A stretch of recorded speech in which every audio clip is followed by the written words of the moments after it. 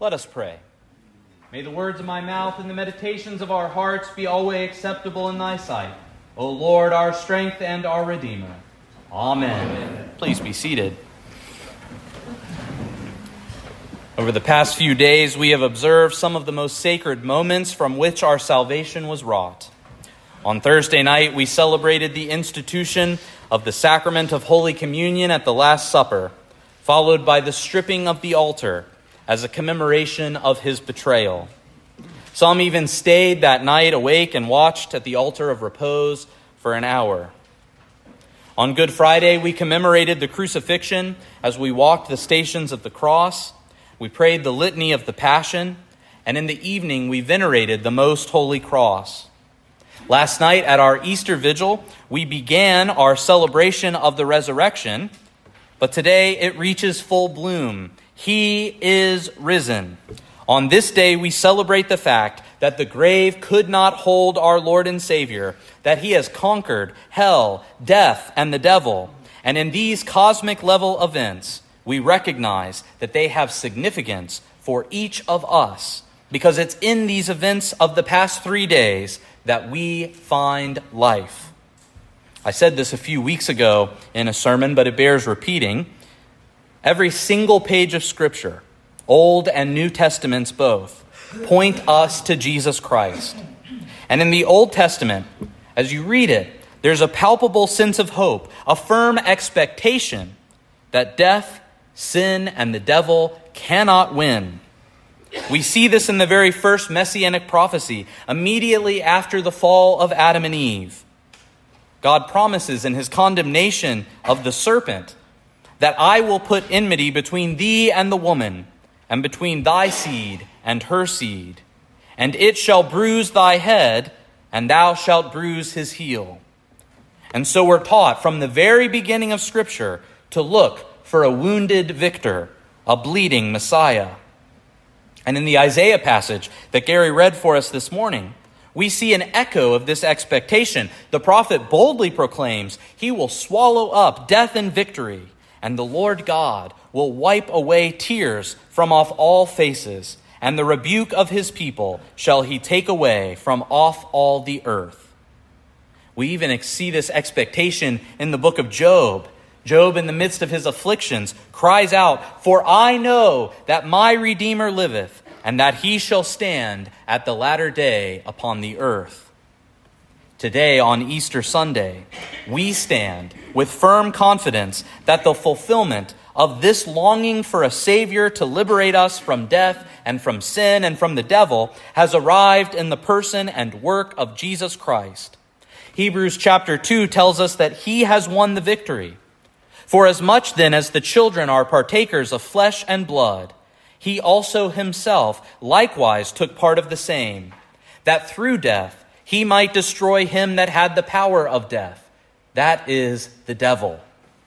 And this has an application for each and every one of us, because St. Paul in Colossians tells us, "And you, being dead in your sins, and the uncircumcision of your flesh, hath he quickened together with him, having forgiven you all trespasses, blotting out the handwriting of ordinances that was against us, which was contrary to us, and took it out of the way, nailing it to the cross."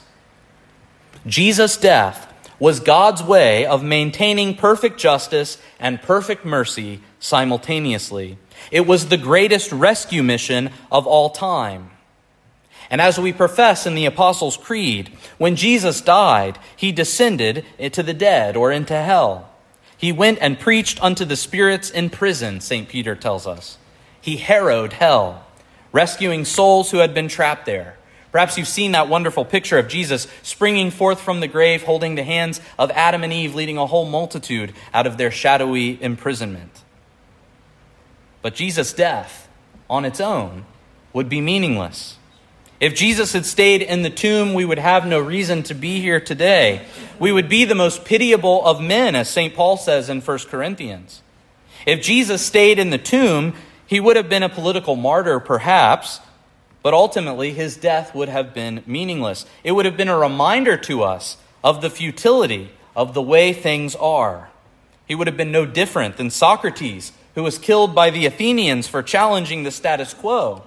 A reminder that the way things are is the way things will continue to be. The violence that exists now is the violence that will continue on and on. But the Christian story is one that's imbued with a resplendent hope. Jesus did not stay dead. He was resurrected. This was not a ploy by his disciples to try and legitimate their position in the burgeoning church. That would have been unthinkable to them at the time. Read the gospel reading from this morning. And we don't mean that Jesus was resurrected in a sort of metaphorical sense. Oh, he was resurrected in the memory of his disciples, or oh, he lived on in their hearts. No, Jesus' human soul was reunited with and reanimated his body, which had been lying lifeless in the tomb. And so we can look at the resurrected Lord and say with Thomas the Apostle, "My Lord and my God." Because the fact that he was resurrected is proof that everything he said and everything he did was true. Truly, this is the Son of God. And so on this day, we celebrate the ultimate victory. Jesus has won. And as a result, we can join St. Paul in 1 Corinthians 15 in his taunt of death. O death, where is thy sting? O grave, where is thy victory? Thanks be to God, which giveth us the victory through our Lord Jesus Christ. The victory has been won. And you know what? Our Lord has left us with two ongoing rituals or sacraments that allow us to benefit from and participate in his salvific work. The first is the sacrament of baptism, what we saw last week with baby Jonas at our 8 o'clock service, what we saw today with Emily and Aaron, and we'll hopefully see soon with baby Silas. In baptism, we are baptized into Jesus Christ, St. Paul tells us. And when we're baptized into Jesus Christ, we're baptized into his death. Therefore, we are buried with him by baptism into death, that like as Christ was raised up from the dead by the glory of the Father, even so we also should walk in newness of life. And what this means is that we have been translated from the genealogy of Adam, which is a genealogy of death, into the genealogy of Christ, which is a genealogy of life. Paul says in Romans 5, "By one man sin entered into the world, and death by sin. And so death passed upon all men, for all have sinned. But the grace of God and the gift by grace, which is by one man, Jesus Christ, hath abounded unto many."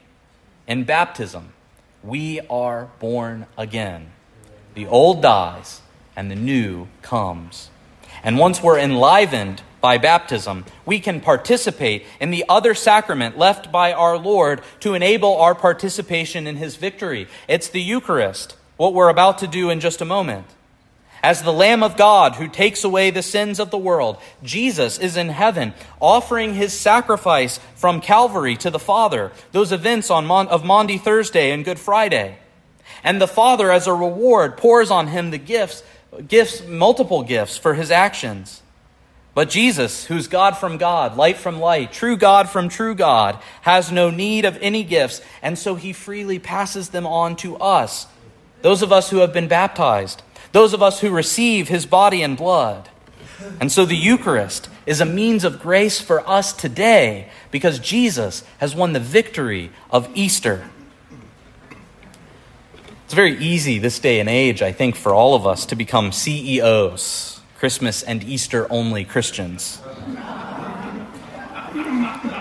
The rate at which our culture is secularizing makes it not normal to go to church anymore. In fact, for many people, it's weird to go to church, or it means you may have something wrong with you, and that's why you go to church. Further, we get so caught up in our schedules, our routines, our activities, that we forget or ignore our weekly obligation. But this week, our remembrance of Jesus' betrayal, the events of his passion, his death, and ultimately his resurrection remind all of us of a fundamental truth. God loves you. And he invites you. He invites you into his own life.